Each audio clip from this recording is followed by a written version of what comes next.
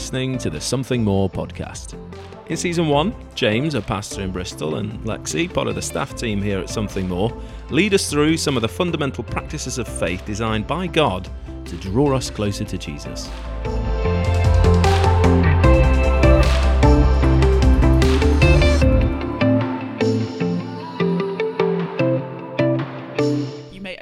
Positive adjectives. Oh my gosh. What would be your positive adjective for the introductory icebreaker? A positive. What about describing alpha? What? No, yourself. Sorry, context is king. Yeah, it's like that. It's magnanimous. No, because your name's James. Oh no, I missed out the main fact. Yeah. Has to be a. You just told me to. Has to be. You just told me to choose an adjective. Adjective that starts with the same letter as your name. Oh. Magnanimous James. Apologies. I don't know. Joyful. No. Jazzy. Nah. Geronimo. It's No. not an adjective. Jaundiced. That's not positive. Oh. Is it an adjective? What to be? Yeah. Jaundice isn't. It's both a condition and an adjective. If I can say adjective. Adjective. All right, Grandad, put your teeth back in. Adjective. I'm going to go for gentle. Oh, dear. I can't think of a good adjective that isn't joyful. Your Jubilant. name would literally be Games. Jubilant James. That's nice. There aren't many L's. It's always like loyal, lovely. Yeah. Lethargic. That's not positive, James. Come on. First letter and positive. Loving Lexi. It's just a bit inducing, which is light-hearted Lexi. Yeah, pretty. Yeah. We'll go with that. Nice Okay. one. Thanks for sorting me out. Next time I'm on Alpha. Cool. Good to go. There you go. Speaking of being good to go, we've got a new episode. We do. It's happening right now. Currently, and it's episode 4. And it is on worship. Yes. The spiritual discipline of worship. It is indeed. And so the plan for the episode is that we're going to talk about what worship is, and then try and help us to think about what in our lives do we worship.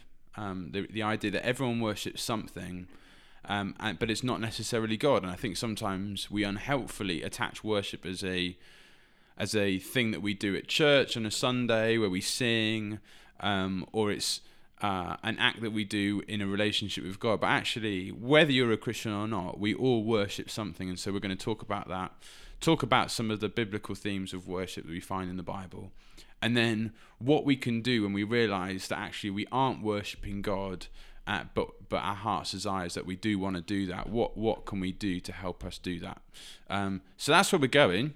And so to begin with, we're going to think about this idea of everyone worships something. So Lex, why don't you start us off with that?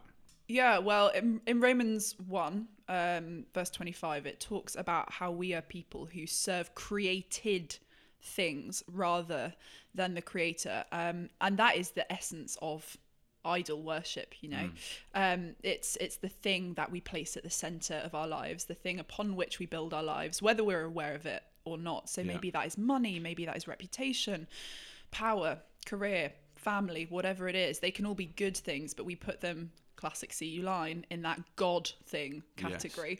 Yes. And our hearts are kidnapped by them. And before we know it, everything we do is for them and about them and in order to profit from them. Yeah. And I think you explained this really beautifully actually earlier when we were chatting, with the London landscape picture. And I think that really helped me, where I was like, oh, flip. Yeah, that really explains in a sort of building sense what is happening in our hearts when we talk about idol worship. So it was this idea that, even like 100 years ago, if you looked at the London skyline, the skyline was kind of pierced with church spires. That's what you would see. That was what dominated the skyline.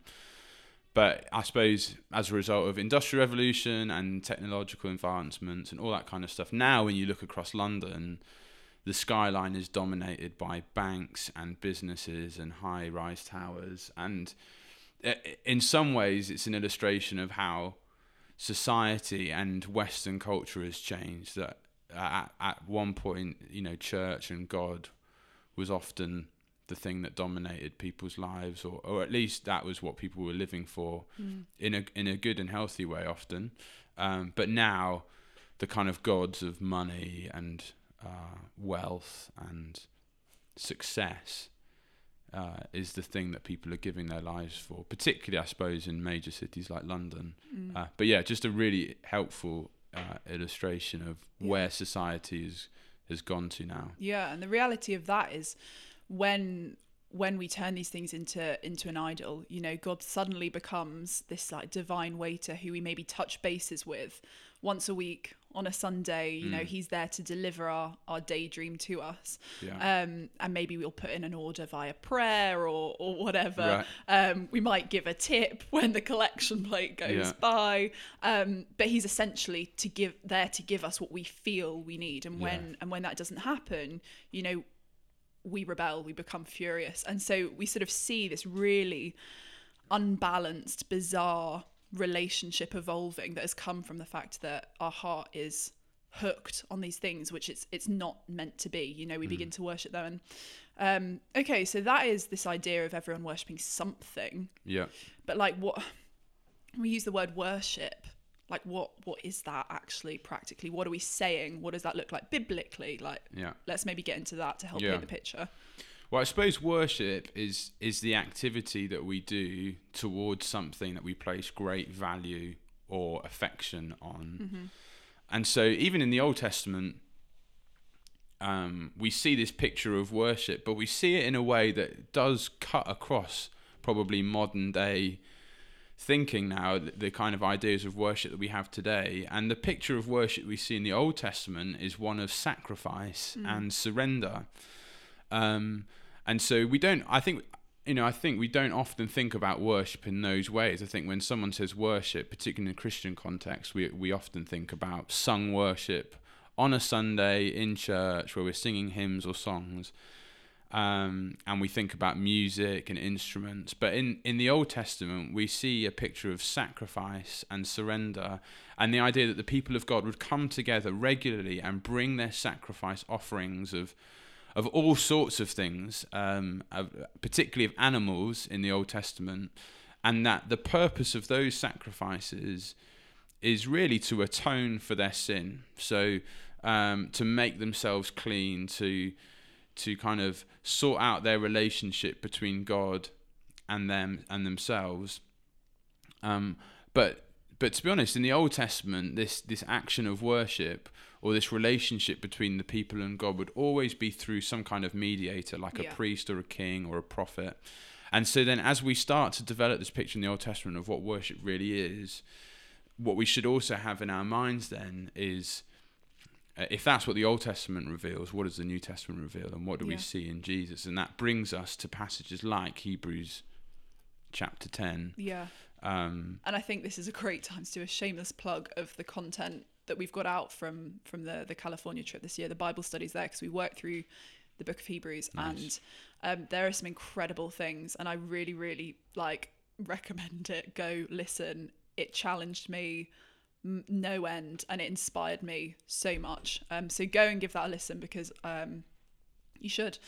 But yes, so Hebrews 10, like we said, it's this kind of pivot point, which is really, really highlighted to us, to this whole idea of where the Old Testament meets the New Testament and how Jesus fits in with that, what his death means for us, and how it transforms everything, especially this posture of worship, or how it adds to it, I suppose you could say. So I'd really recommend, first and foremost, go grab your Bible and read it. Read it for yourself. Don't just hear me reading it to you. Go read it, highlight it, underline it, because there is so much good stuff in this. But to read a bit of it, so Hebrews 10 says, "The law is only a shadow of the good things that are coming, not the realities themselves.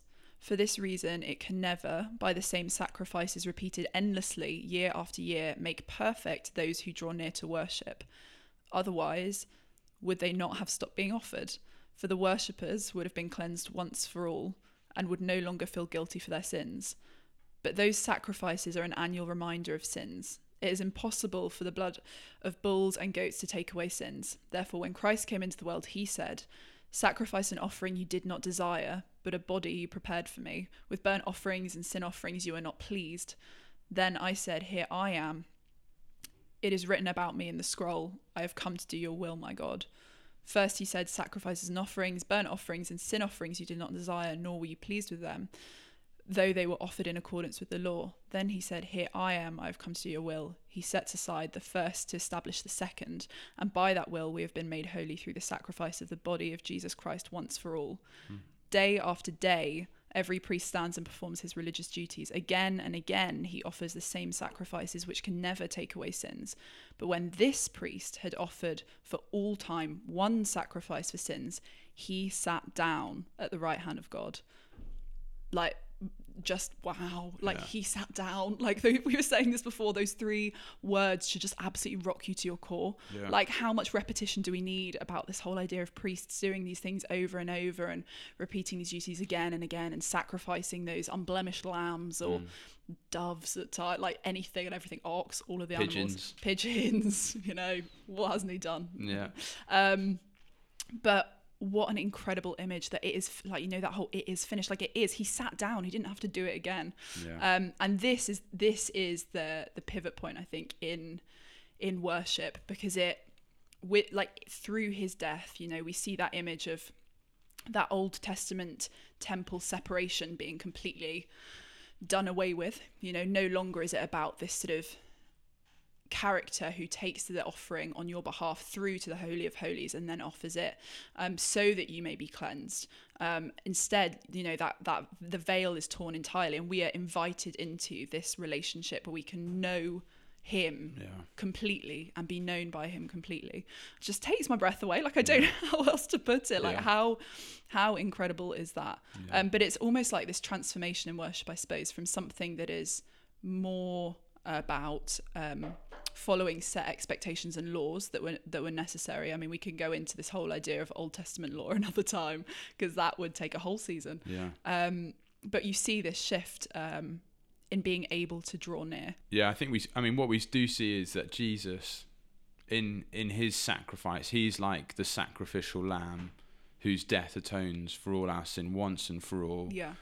And it means that we have a relationship with God, but it also means that we walk in freedom as well. And then the promise that was prophesied in the Old Testament, that God's Spirit would be poured out on all flesh, was made a reality when Jesus broke that divide between man and God at his death and his resurrection. And so in Hebrews, we see the writer of Hebrews kind of revealing and demonstrating something that Jesus has done, that we don't have to do that anymore, like you said. But then Paul kind of develops that in Romans, and in chapter 12 verse 1, this is what he says: "Therefore I urge you, brothers, in view of God's mercy, to offer your bodies as living sacrifices, holy and pleasing to God, and this is your spiritual act of worship." And there's this fascinating interplay between Jesus sacrificing himself to atone for our sin so that we might know him personally. But at the same time, then God calls us to sacrifice our own lives to him. And I think we can often get stuck there and be like, how does that work? Jesus sacrificed himself for us, and then we're called to sacrifice ourselves. And I think the trap that we fall into is that when we read those words about offering our lives as living sacrifice, that somehow then we have to work for our salvation or work for the grace that has been given. But that has already been done. It is a retrospective thing, that this incredible, mysterious thing has happened where our sin has been atoned for.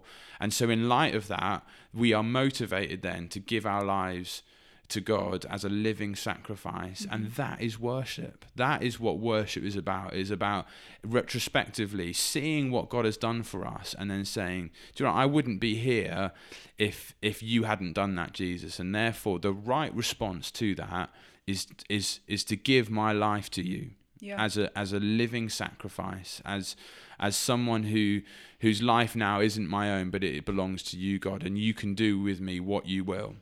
And that is the right response. That is worship. And so worship is so much broader than singing songs. Although actually singing songs is massively important, and we're not going to go into this, but as someone that leads worship and is involved in church life regularly, the thing that I'm coming to is that as well as there being the kind of experience of being there and hearing from God and worshipping Him, I think so much of gathered worship times or times of worship in the church is actually to signpost us and to remind us of these truths that we've read. So as well as the experience of what it means to be worshipping God and the kind of surrender and abandonment of what that looks like, I think so much of worship actually on a Sunday is to point to these life-changing truths. And so it's almost like a signpost. It's like, oh yeah, of course, Jesus has sacrificed himself for that. And that in turn should propel us into living for God much more than a Sunday, but throughout the week, and giving ourselves in every aspect to God. So I agree. It's so powerful, such powerful imagery. And so then when we start to understand that worship is this all-encompassing, life-giving thing that we are called to do as a response to the gospel, as a response to Jesus' sacrifice, what it should start to do is it should start to put its finger on, well, actually my life just doesn't look like that. Like, the reality is, there are moments in my life where I feel like I'm giving myself to God in some kind of God-honouring way. But more often than not, I start to realise, like we touched on at the beginning, that my life actually, the priorities in my life reveal something far different than the kind of worshipful lifestyle that I want to have. And so now that we've looked at what worship is, I guess the question that we want to ask ourselves is, well, what do we do when we realise that we aren't worshipping God? Mm-hmm. We know we want to, but what do we do in those moments where we realise that we aren't worshipping God, that our priorities aren't quite lined up? And so we've come up with 3 things we feel that will help us to do that. Do you want to outline those for us, Lex? Yeah, so the first of said 3 is repenting, repenting of those affections, seeing it, saying it for what it is. Yeah. The second is, I suppose you could say, like a self-assessment of what it is you're giving your time and money to. We were saying before, the common pastoral analogy of just like, look at your bank balance, look at your diary, and it's very easy to see what those priorities are. It will literally take you 2 seconds. And then the final point is receiving. So often, as James has said, we fall into that trap of thinking we kind of have to do everything in order to rebalance our lives and our relationship with God. But the truth is that we live in the freedom of the cross. And so we're going to look a little bit at that idea of receiving grace and how we can, why we should. Yeah, great. So with those 3, really quickly, the kind of repenting of our wrong affections, it kind of, you come to a realization that actually, my priorities in life, the kind of architecture of my heart, as it were, is all wrong. And what I'm doing is I'm starting to build my own kingdom, or I'm coming to worship something that isn't God. And so the right response is firstly acknowledging it, but then also to repent of it. And so sometimes it's helpful, rather than trying to come up with our own apology almost, or our own repentance, actually come to something that's been written already. And so Psalm 51 is this amazing psalm of repentance from David after he's committed adultery with Bathsheba. So you just kind of think, this is a serious incident, and he's coming to God and he's repenting. And it says this in Psalm 51, "Have mercy on me, O God, according to your unfailing love, according to your great compassion, blot out my transgressions. Wash away all my iniquity and cleanse me from my sin." And so you can just pray, that's just 2 verses, but you could meditate on those 2 verses and come to a place where you're repenting and you're essentially saying, Lord, I need you. Jesus, I need you. I need your forgiveness. I need your grace. I need your mercy. And then, like you said, the number 2 is the kind of self-assessment, looking at your bank balance, your diary, the things that you're giving yourself to. Hopefully, by doing that, you're starting to see where your priorities really lie, and then hopefully make some like wise decisions and choices, and maybe trying to kind of realign those things. And then thirdly, just kind of remembering God's grace in this all. So I think when you start to hear, right, these are the things I need to do. I need to repent. I need to self-assess. I need to look at all these things. I need to make all these changes. What we forget is God's grace in it all. And so, in Ephesians chapter 2, Paul just gives this wonderful kind of outline of what grace is and what God has done for us. And it's in chapter 2 verses 8 and 9. It says, "For it is by grace you have been saved through faith, and this not from yourselves, it is the gift of God, not by works, so that no one can boast." And so what we want to do is we want to respond to the grace that's been shown us rather than working for grace.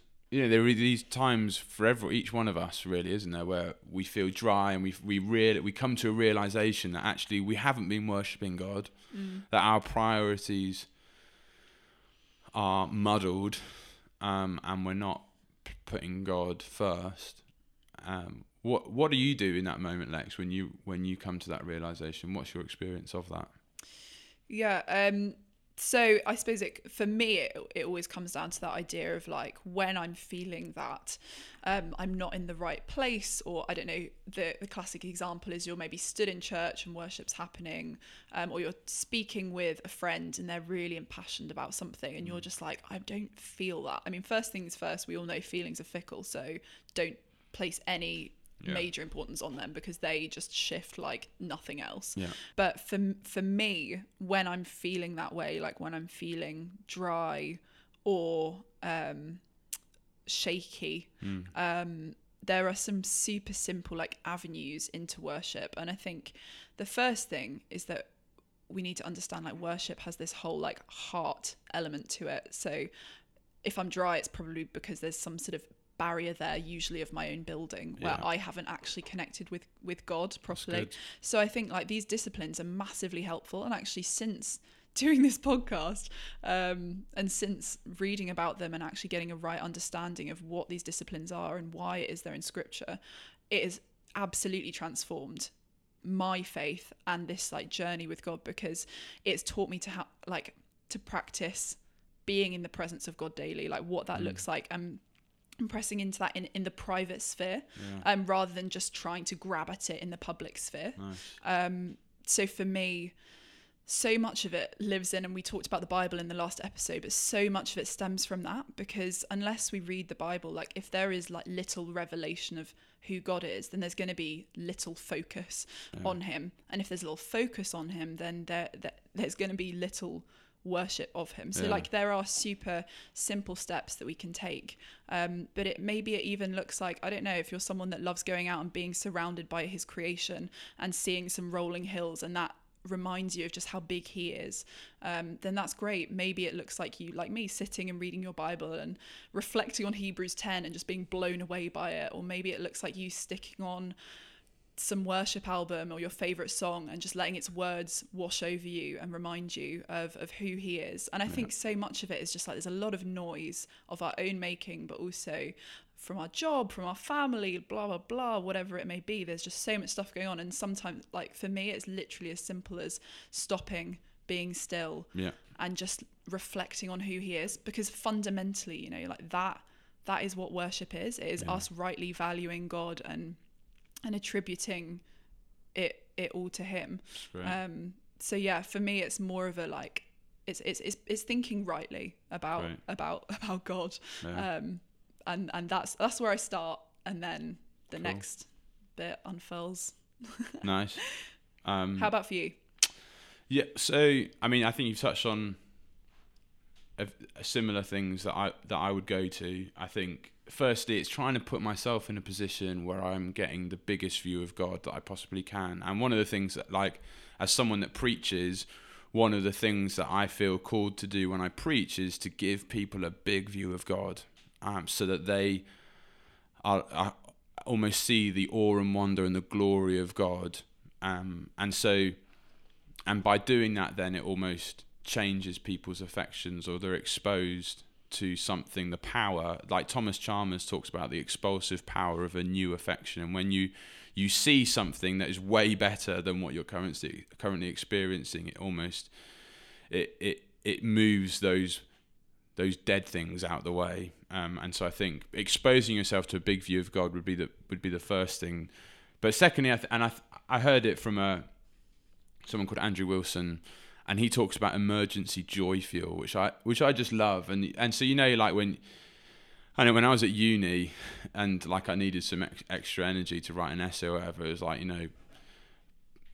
pop the kind of Red Bull down the hatch kind of thing, or get some coffees down just to get me through it. And I think in a similar way, it's not wrong to have a few emergency joy fuel go-tos up your sleeve when you're feeling dry. And so, it's like you said, it's like find the song that without fail gets you to a point where you're worshipping God. So like for me, it's like Stuart Townsend, Power of the Cross. I get that blaring. If I'm feeling dry, I just do it and I just listen to it, and that just helps me. Or there's the classic kind of Dr. Logridge, like That's My King kind of video or whatever, and you just watch it and you're suddenly inspired and you realize that life is so much bigger than me and my issues and my situation. I think having some of those things up your sleeve can be really helpful. Yeah. And I think, like you said, the kind of going through the motions, there is a thing of like actually, and we've kind of touched on it earlier before, but like the kind of regular practice of gathering with people to worship God or to sing to God and to enjoy His presence together, that is a means of grace to us. Like communion is a means of grace to us. It's a gift from God. Taking bread and wine and making them part of us is this action of worship that is supposed to remind us that life is more than just about us, but there's a God that sits over the earth who loves us and gave His Son for us. And I think when we start to discipline ourselves, and when we start to engage with those kind of things, we begin this journey that Paul talks about as being, offering our lives as a living sacrifice. We start to see that, and we start to honor God in everything that we do. So that's it, Lex. That is the episode on worship. We've looked at the idea that everyone worships something, that we have affection and value placed on lots of things. We've then looked at what the biblical perspective or the biblical idea of what worship is, that it's much bigger than just singing on a Sunday in church, but it's an idea that we give our whole lives to it, and there's sacrifice and surrender to that we lay down things in order to worship God with our lives. And then we've kind of given some practical points of how we can worship God when we realize that we aren't. So the idea of repentance, self-assessment, remembering God's grace. So hopefully those things are going to help us to kind of come to a point where we do worship God with our whole lives, and that there is a discipline to doing that. But ultimately, when we start to engage in those things, we start to live not for ourselves but for God. So why don't you try those things, this idea of repentance, self-assessment, remembering God's grace, maybe get some joy fuel up your sleeve, emergency joy fuel, and see how that works for you. Yeah. Lex, been great to chat. Great to bring the band back together again. You know it. Pleasure as ever. Always. Catch Over and you out. next time. Bye.